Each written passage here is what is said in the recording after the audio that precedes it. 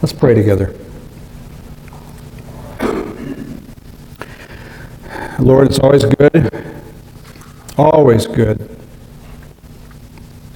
to sing your praise. The songs that we sang this morning reminded us of the greatness of our salvation.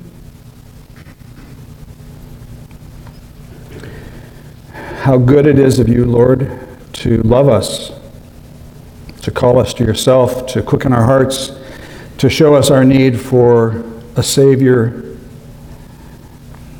to call us into a family. We thank you today for the West Hills family. We're just a tiny, tiny microcosm of your glorious church. And we thank you, Lord Jesus, that you're building your church. From every tribe, every nation, every tongue, even through shoeboxes that will travel the world in the coming weeks, that the gospel will go forth into the lives and hearts and minds of young children. We thank you for that. And Lord, when we gather together, we're always aware that there are those present who are grieving and carrying heavy burdens and loads. And so we would ask you to give an extra measure of your grace. Help us as brothers and sisters to be sensitive and tender and caring on Sunday mornings to those who need a prayer, a word of encouragement, a hug. And then, Lord, you've also said that we are to rejoice with those who rejoice, and we would do that as well. We're all at different places in life, Lord. We thank you that you know the details of our lives better than anyone else. And so, Lord, today we would pray for little Nathan. We pray for Katie and Barrett, that you would give them your peace and your comfort, that you would be Nathan's life and Nathan's strength in his very fragile state. We love you, and we're only able to say that because you first loved us. We pray in Christ's name. Amen.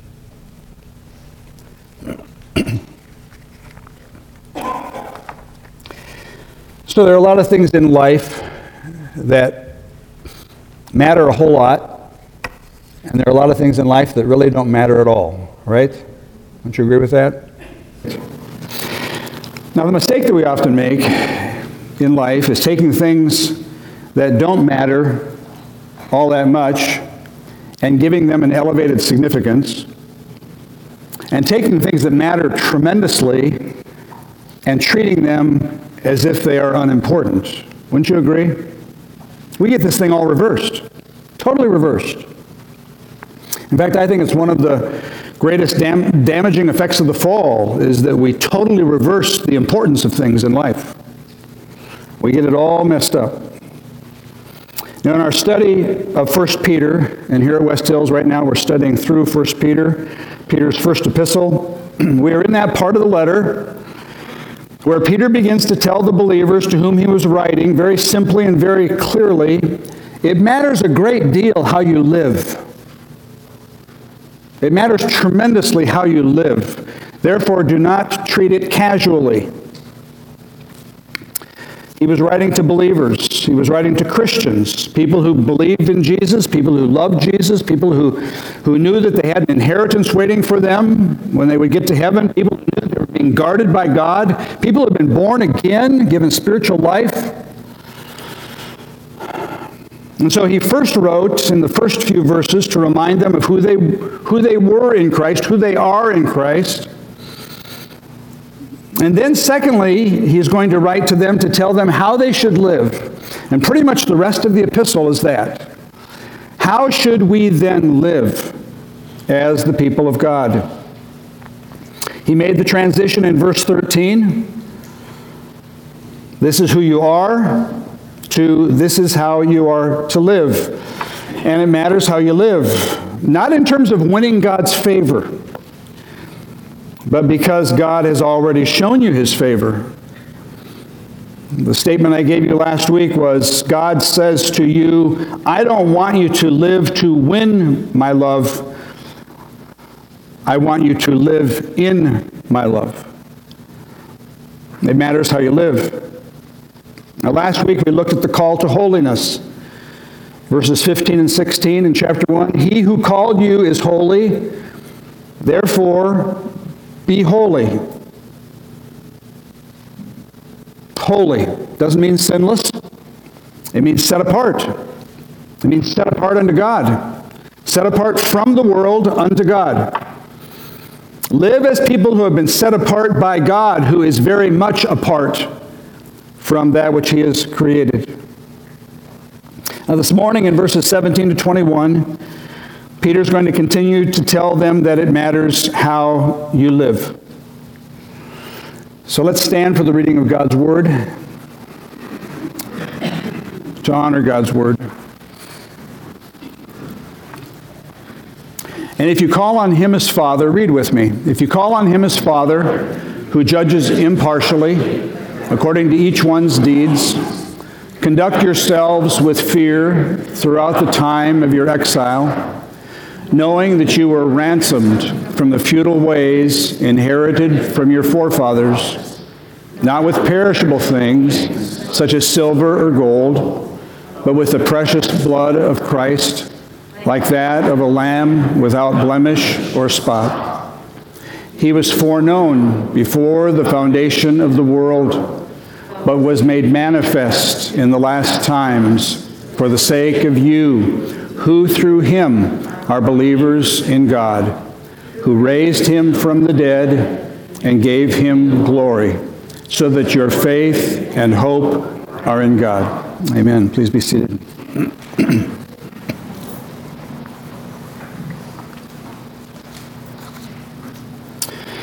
In those verses, I don't know if you notice, there's only one command. We'll be getting to that command a little bit later on, where he simply says, conduct yourselves with fear throughout the time of your exile.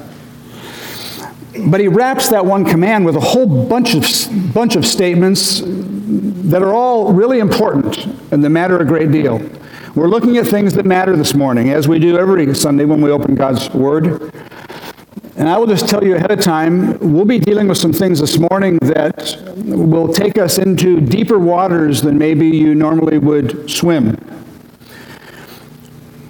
Don't be afraid to go there. Don't always stay in the shallows. Don't always pamper yourself with treating yourself to those teachings that are easy for you to grasp and comfortable for you to embrace. Rather, be willing to consider the teachings of God's Word that cause you to wrestle just a bit and might even make you feel a little bit uncomfortable. But that is where your faith will grow stronger and deeper. When you look at your outline, you're probably a little bit overwhelmed. I probably would be too if I were you. Trust me, we can do this. But I will say that because of the nature of what we're covering in these verses, I'll be spending more time on the first 2 points. Not because the others are inferior or of lesser importance, but because the first 2 deal with elements of our faith that we tend not to talk about all that much. And therefore, I believe they need more attention. Peter wraps the one command with several truths that we need to wrestle with. Number 1, he tells us about God's judgment, and he says that God's judgment is absolutely equitable.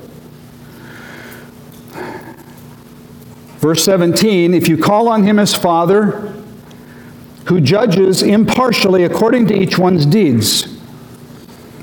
It could also read, since you call on Him as Father, and you should call on Him as Father. That's a privilege given to the people of God, the children of God.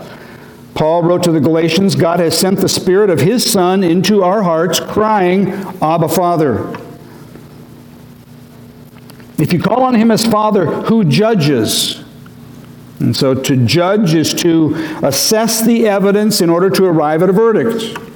That's what a judge does. I have a brother-in-law who served as a judge up in Michigan, Battle Creek, for about 30 years. He heard and presided over thousands of cases where he had to essentially help arrive at a verdict, sometimes on his own and sometimes through the jury.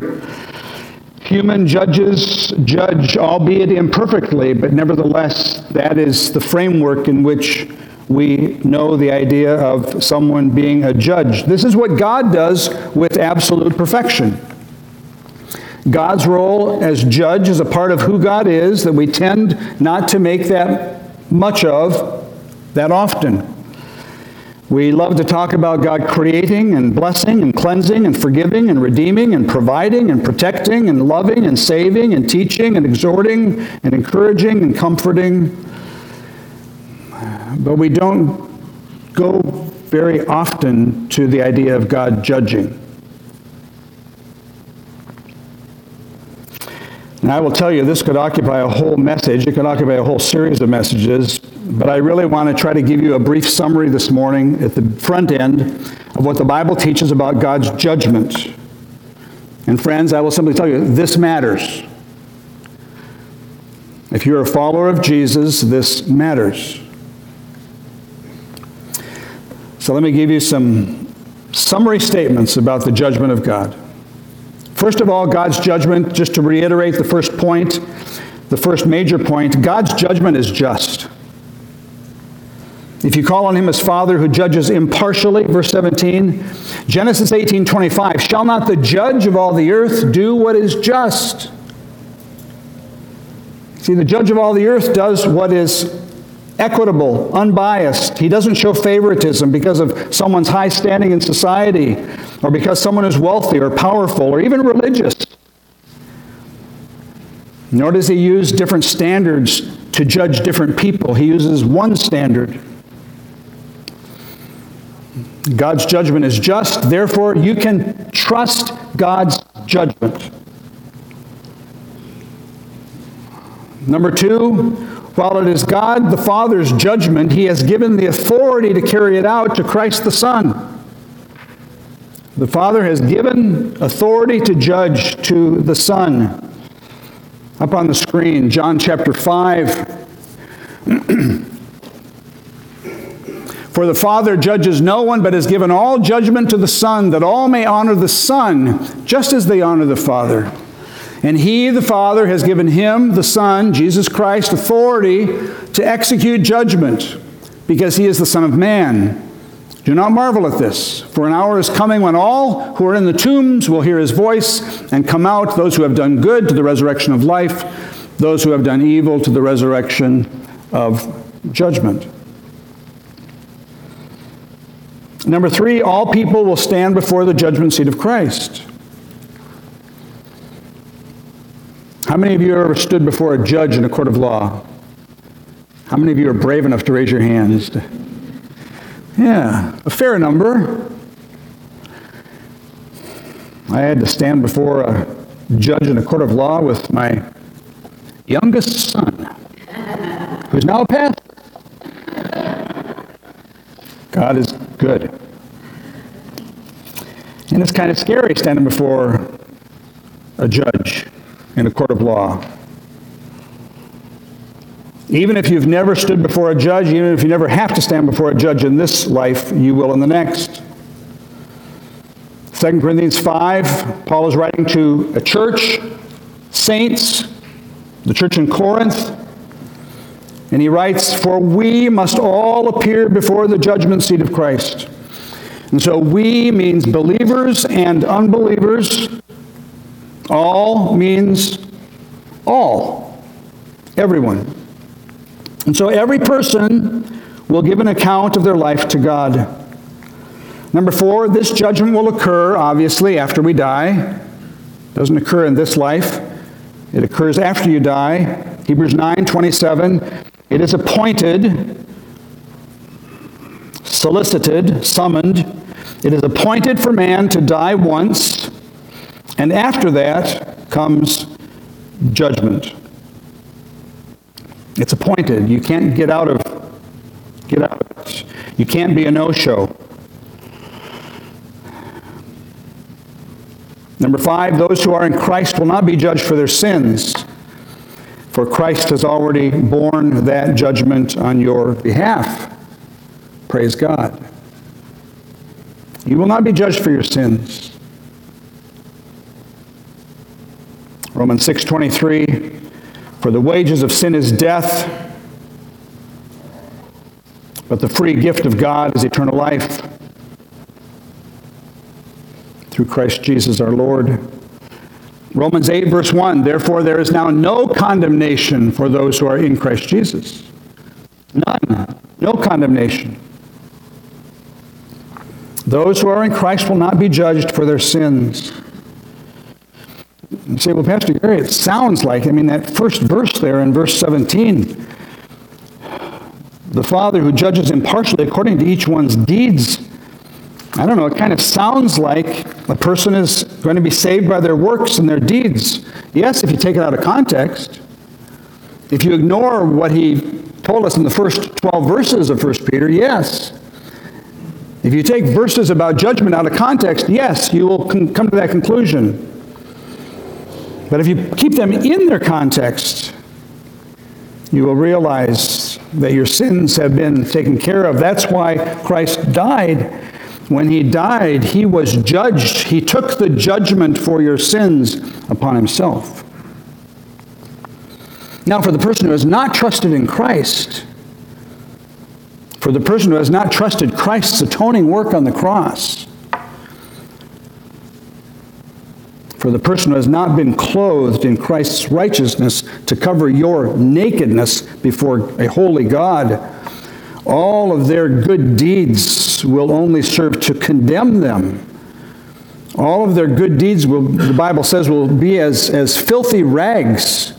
Can you imagine being naked and covering yourself with a few strips of filthy rag?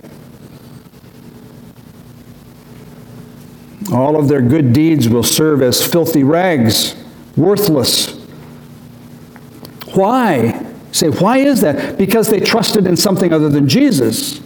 They trusted in how good of a life they lived. They trusted in their religion. They trusted in their heritage. They trusted in being an American. They trusted in being a conservative.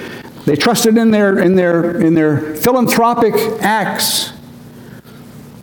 They trusted in themselves.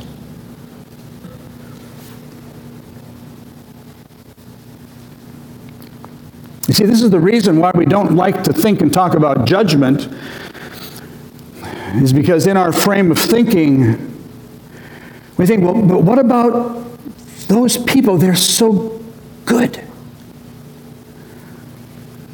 A number of years ago, there was a pastor in Grand Rapids, Michigan, who came out with a book titled Love Wins. I'm convinced it was because he could not deal with the judgment of God. Several years ago, I had a conversation with a relative of mine.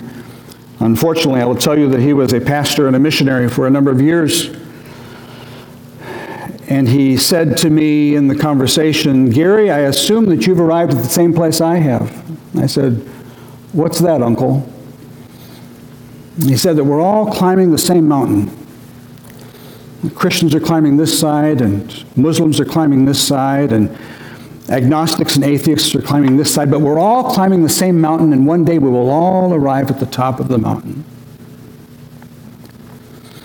And I said with grief in my heart, then why did Jesus die? And I left that conversation and I wept, because I thought, my goodness, how can you preach and serve as a missionary for 40 years and miss the gospel?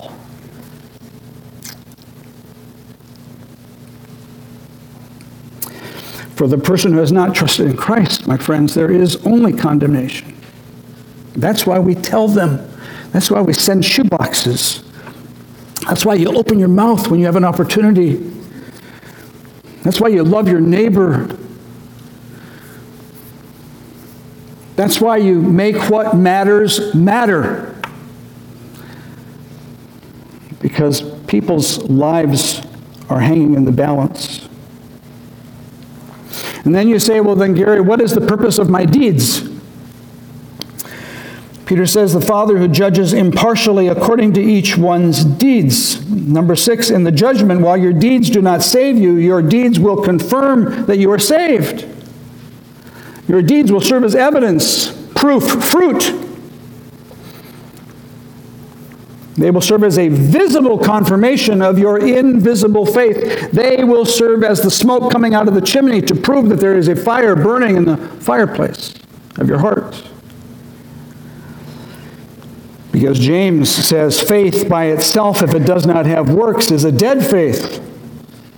And so your deeds will serve as evidence of a new heart, that you're a new creation. Your deeds serve as evidence of new life in Christ. Your deeds are the fruit. This time of the year up in northern Michigan, the apple orchards, the branches are heavy with fruit. But here's the deal. The fruit does not make a tree good. The fruit simply shows that the tree is good. It's not the fruit that makes the tree good, it's the fruit that gives evidence that the tree is good. The tree is living. And the same is true for the people of God, bearing the fruit of righteousness, Paul writes in Philippians. It is the fruit of the Spirit of God who lives within you that comes out through your life. The fruit of the Spirit, love, joy, peace, patience, kindness, acts of kindness, a life of goodness, a life of faithfulness, a life of gentleness, a life of self-control. That's the fruit, the evidence that the Holy Spirit is working in you. And then number 7, your deeds done in service to Christ will receive His reward. Your deeds done in service to Christ will receive His reward. Colossians 3, whatever you do, work heartily, as for the Lord, and not for men, knowing, we're going to see that word knowing in a few minutes back in 1 Peter. It's an important word. Knowing that from the Lord you will receive the inheritance as your reward. You are serving the Lord Christ. So your deeds will receive Christ's reward. From the Lord you will receive the inheritance as your reward. Now friends, here's the crazy deal. This is so amazing to me. God is so gracious that He will reward His people for good works, which He drew up and formulated, and then by His Spirit works them out in your life. That makes no sense to me at all.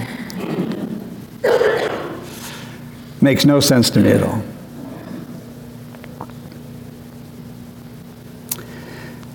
Except for an illustration that I'll give you from years ago. This is when Jesse and his slightly older brother Josh were probably 5 and 6, someplace back in there. And those of you parents, you know these. You get these long colored shoelace things with different colored beads, and you put the shoelace through the beads, and you can kind of make these long decorative things. And Jesse had his shoelace. Jesse, you probably don't remember this, but it's true. It actually happened. He had his shoelace, and he was really having trouble getting the shoelace to go into that little hole in the bead.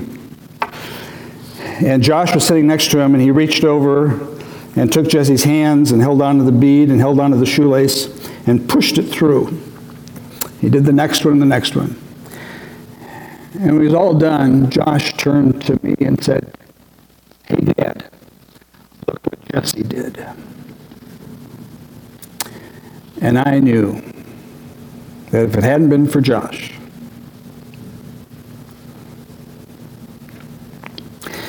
and so somehow, friends, Jesus is going to turn to the Father and say, "Father, look what they did."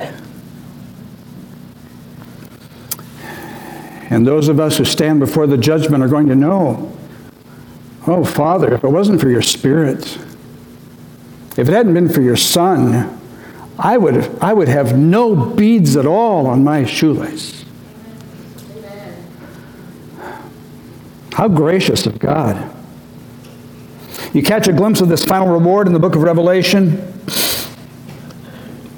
Then the seventh angel blew his trumpet. And again, friends, this is Revelation's giving you a little glimpse, a little picture. It's like God pulls back the curtain just briefly and says, take a look. Then the seventh angel blew his trumpet, and there were loud voices in heaven saying, the kingdom of the world has become the kingdom of our Lord and of his Christ.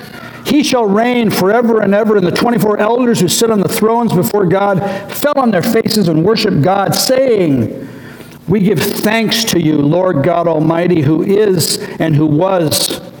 For you have taken your great power and begun to reign. The nations raged, but your wrath came, and the time for the dead to be judged, and for rewarding your servants, the prophets and the saints, and those who fear your name, both small and great, and for destroying the destroyers of the earth. Wow.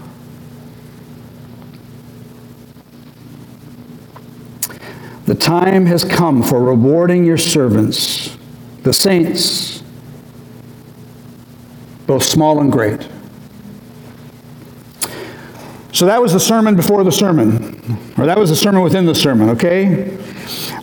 More can be said about God's judgment, but I think that gives you a pretty concise 15-minute package that you can spin out yourself. Again, be like the Berean Christians. Open your Bibles, study what God has to say to see if what I've told you is true, and also study to see if there's more that you need to know about the judgment of God so that it has an impact on your life.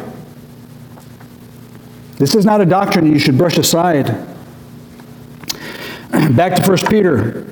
The second thing that Peter tells us, a lack of fear before God is dishonorable. He says in verse 17, conduct yourselves with fear throughout the time of your exile. And so your exile is your life. You're aliens, strangers, exiles here on earth. This is not your final home. We are exiles. It says, live your life with fear all your days. You say, well, Gary, how can that be? The Bible says, don't be afraid. Fear not. Do not be frightened in anything. The Lord your God is with you wherever you go. Jesus said, fear not. You are of more value than many sparrows. And so why does Peter tell us to conduct our lives with fear? Well, obviously, because there are different kinds of fear.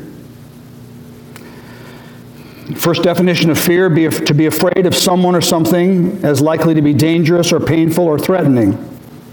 Okay, you can probably think of things that would fit in that category. A young child should be a little fearful of dad or mom if they disobey because they might get a spanking. People are afraid of tornadoes and hurricanes and tsunamis. You're afraid of being bitten by a copperhead or a rattlesnake. There is an appropriate fear of totally being afraid, even terrified of someone or something. Danger. But then there's a second definition, to regard with reverence and awe, to revere, to highly honor, to esteem. This is what Peter is calling for from believers. To reverence God. If you call on Him as Father who judges impartially, then you should be a man or a woman who conducts your life with a degree of deep, deep reverence for who God is. I would just suggest to you, we need to reserve the word awesome for God and His works. He who inspires awe. It is one of those words that we flippantly toss around to describe everything from, I don't know, an amazing sandwich to cheesecake to your child scoring a goal in their soccer game. You were so awesome. No, they scored a goal. Did a good job. They should be commended. I just really think it's just a small example of how we just sort of loosely use language, and I think we should be more careful with our language. I really do believe that the word awe belongs to God.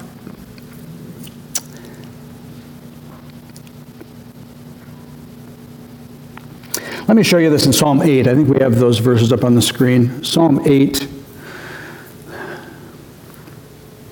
And this is just one of so many scriptures that point to the awe of God.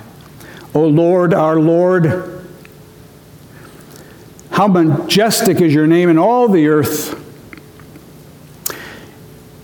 You have set your glory above the heavens. When I look at your heavens, the work of your fingers, the moon and the stars, which you have set in place, what is man that you are mindful of him, and the Son of Man that you care for him?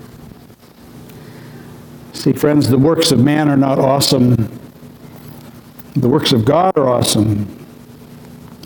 I mean, the works of man, to call the works of man awesome is like comparing a water feature in your backyard to Niagara Falls.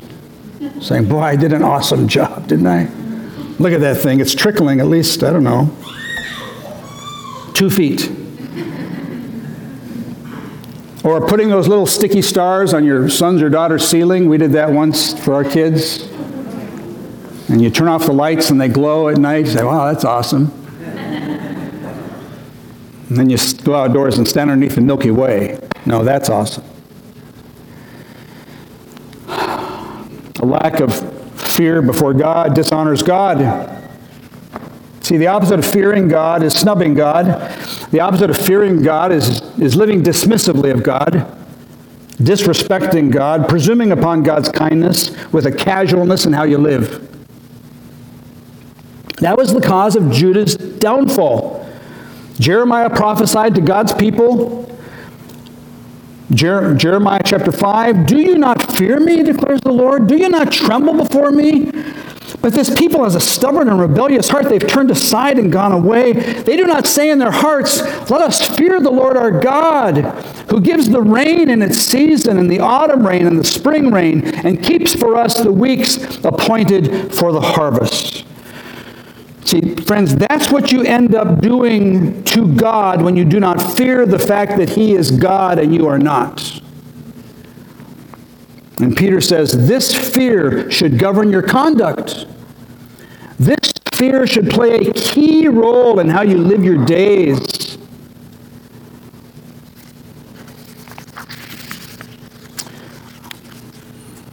There's a powerful example of this in the Old Testament coming from some women from whom you might not expect it to come.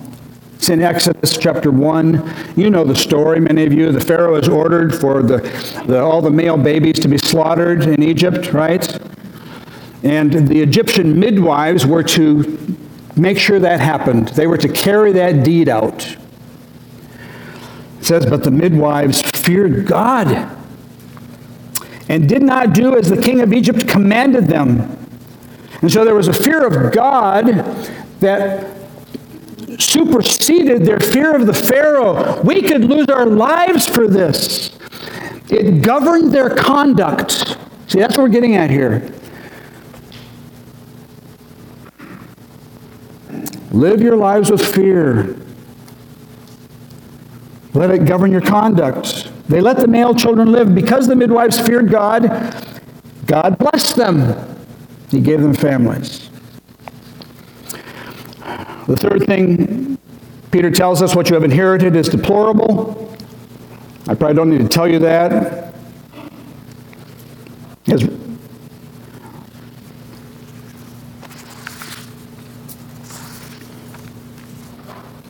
Conduct yourselves with fear throughout the time of your exile, knowing that you were ransomed from the futile ways inherited from your forefathers. The futile ways, futile, paths of futility, paths of emptiness, fruitless, hollow, meaningless, worthless. Now maybe some of you inherited some godly blessings from some of your ancestors, but generally speaking, what we have inherited from our forefathers is not good. Judges 17:6, everyone did what was right in his own eyes. Jeremiah 25:3, the word that came to Jeremiah. I was reading this yesterday and it jumped out at me as a pastor. The word that came to Jeremiah concerning all the people of Judah, for 23 years from the 13th year of Josiah, the son of Ammon, king of Judah, to this day, the word of the Lord has come to me, and I have spoken persistently to you for 23 years, but you have not listened. That's our forefathers. That's what we inherit from our forefathers. Romans 1:21, they became futile in their thinking. Their foolish hearts were darkened. And then Jeremiah 11. What we have inherited is deplorable, and so we needed to be delivered from what we inherited by God's mercy and grace. Number 4, Peter says the price for your ransom is unimaginable. 18:19, knowing that you were ransomed from the futile ways inherited from your forefathers with the precious blood of Christ. Not with silver or gold. Silver or gold is like rotten bananas on the kitchen counter for expecting to be ransomed. You expected to be ransomed with anything but the blood of Christ, which is precious? It says, knowing this, knowing the cost.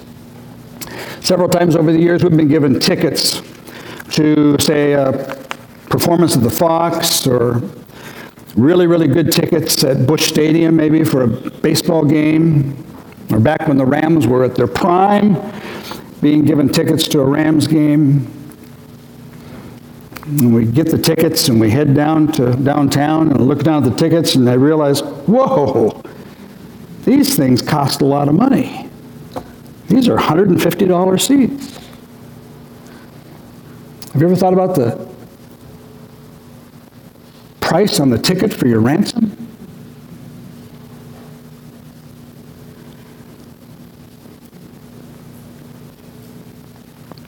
See, it's like Peter is saying, you know you have a Father who judges impartially, and you know you have a Savior who has ransomed you abundantly. And the ransom was very, you know these two, you know your Father over here who judges, you know Jesus over here who ransomed you. How should you then conduct yourself? You should conduct yourself with fear.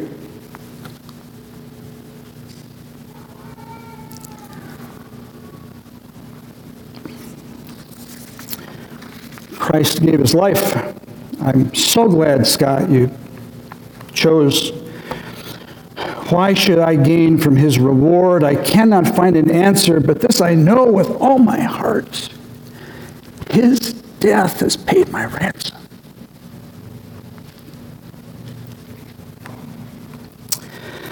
Knowing this. Number 5, Christ's preeminence is incomparable. Christ's preeminence, incomparable. 2021, talking about Jesus, he was foreknown before the foundation of the world. It was in God's plan to send the Son before Adam and Eve sinned. He was foreknown before the foundation was laid for the world, but was made manifest in the flesh. He took on flesh. The Word became flesh, made manifest in the last times for the sake of you who through him are believers in God, who raised him from the dead and gave him glory. There's a whole sermon there where Peter exalts the greatness of Christ. Christ foreknown, Christ manifested, he visited our planet, he became one of us, Christ crucified, he was slaughtered, Christ resurrected, he was raised. We have a conquering warrior, friends. Christ glorified. Jesus' prayer before he went to the cross, Father, the hour has come, glorify your Son, that the Son may glorify you. Glorify me in your own presence with the glory I had with you before the world existed. And lastly, number 6, Peter says, he wraps it up by saying, just remember, your faith and your hope, they're in God. Your faith and hope aren't anyplace else. Your faith and hope have to be right here. Your faith and hope, brothers and sisters in Christ this morning, are indispensable. Strengthen your faith. Lean into your hope. Don't place your faith in the things of the world. Don't put your faith in politics or presidents or public opinion. Don't put your hope in money or the stock market or good health. Put your hope in the Lord. These are things that matter. We've talked about things that matter this morning. God's judgment is equitable. Not fearing God is dishonorable. What you have inherited is deplorable. Christ's ransom is unimaginable, and his preeminence is incomparable. May we be men and women who walk accordingly, according to the truth of God's word. Let's pray.